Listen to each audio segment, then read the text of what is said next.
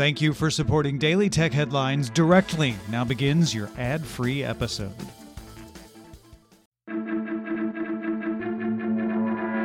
These are the Daily Tech Headlines for Tuesday, November 13th, 2018. I'm Sarah Lane. Amazon announced its second U.S. headquarters will actually be in two cities, with offices in Long Island City in New York and the borough of Queens, and the Crystal City area of Arlington, Virginia.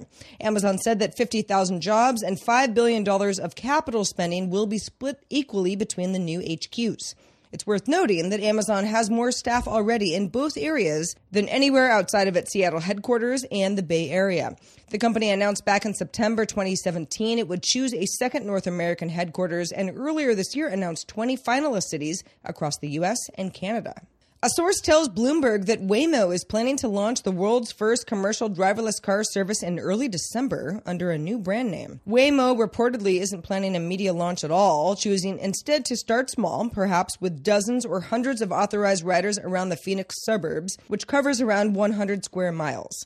Waymo's early rider program already has 400 volunteer families who have been testing Waymo's service for more than a year under a non-disclosure agreement. Alphabet removed the Google branding from its cars and created the Waymo subsidiary in December of 2016. Pandora launched the Podcast Genome Project, a new recommendation system paired with human editorial input to offer podcast suggestions for Pandora users. The company says the Podcast Genome Project uses 1,500 attributes such as MPAA ratings, production style of the podcast, content type, host profiles, and also how others are listening on Pandora through machine learning algorithms, natural language processing, and collaborative filtering methods.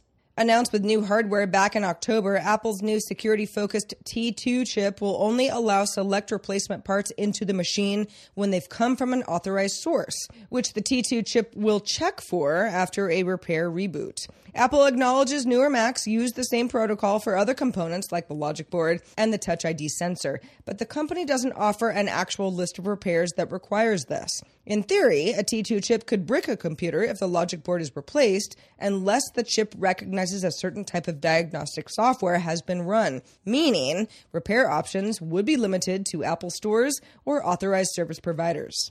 Intel announced the XMM8165G multi-mode modem 6 months ahead of schedule in order to support deployments of 5G mobile networks around the world. The modem will provide 5G connectivity to phones, PCs, and broadband access gateways. Intel says peak speeds will reach 6 gigabits per second.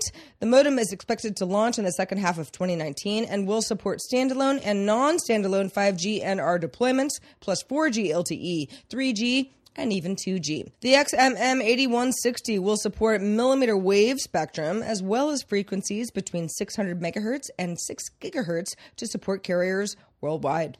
The EU's proposed Article 13, which covers copyright for publishers, is being criticized by YouTube, among others. In a blog post, YouTube CEO wrote that proposed European copyright legislation changes, quote, present a major problem for YouTube, as the company would be liable to determine who the original right holders are and then pay each accordingly. The solution, according to Wojcicki, is to block certain videos in EU member states that have complicated enough copyright restrictions to spare the company liability.